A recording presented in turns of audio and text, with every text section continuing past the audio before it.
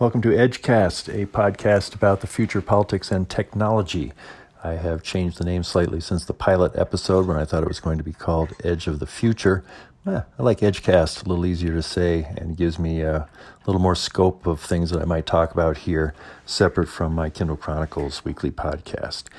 I found a picture that I took there was a selfie somebody took of me and Pete Buttigieg and his husband Chasten at Austin after his CNN town hall, which really got Buttigieg's campaign moving into a much higher orbit.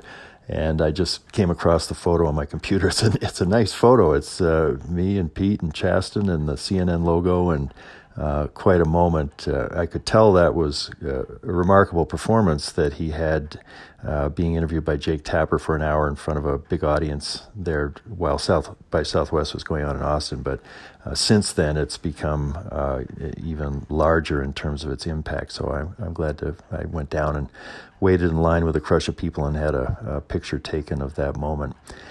Today, which is April 5th, I am in a delicate negotiation with my wife, Darlene, as to whether we're going to fly to South Bend, Indiana for the official announcement event in South Bend. As soon as I got an email from Buttigieg's campaign about 5 a.m. a day before yesterday, I booked a bed and breakfast in downtown South Bend, thinking that rooms were going to be going pretty quickly.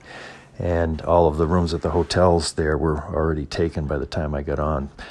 Hadn't had a chance to talk to Darlene because she was asleep as to whether she thinks this is really a good effort to spend the kind of money it'll take to get there and back.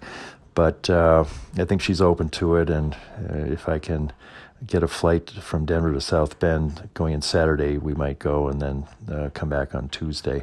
Part of my interest in doing it would be to just see South Bend and talk to people on the street. What do you think of your mayor? You really think he'd be a good president? And I think the event itself is liable to have a fair amount of buzz just because it's coming at a time when his campaign is lifting off nicely.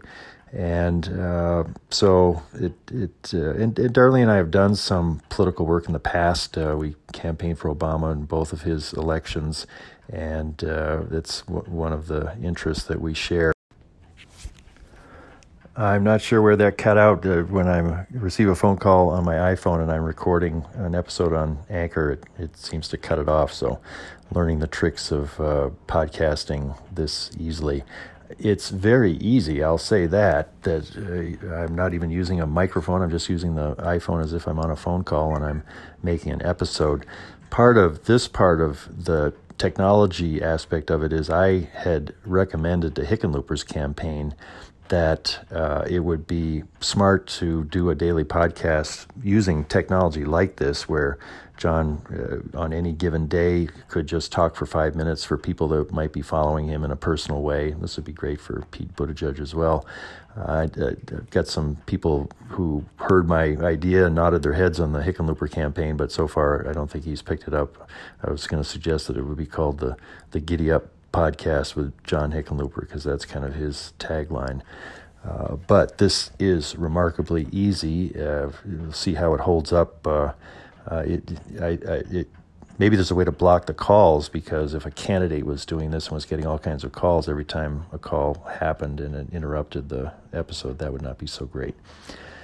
So, work in progress, and thanks for listening. This is Len Edgerly in downtown Denver, and I'll be kind of adding more of this, maybe some episodes from South Bend in a week or so.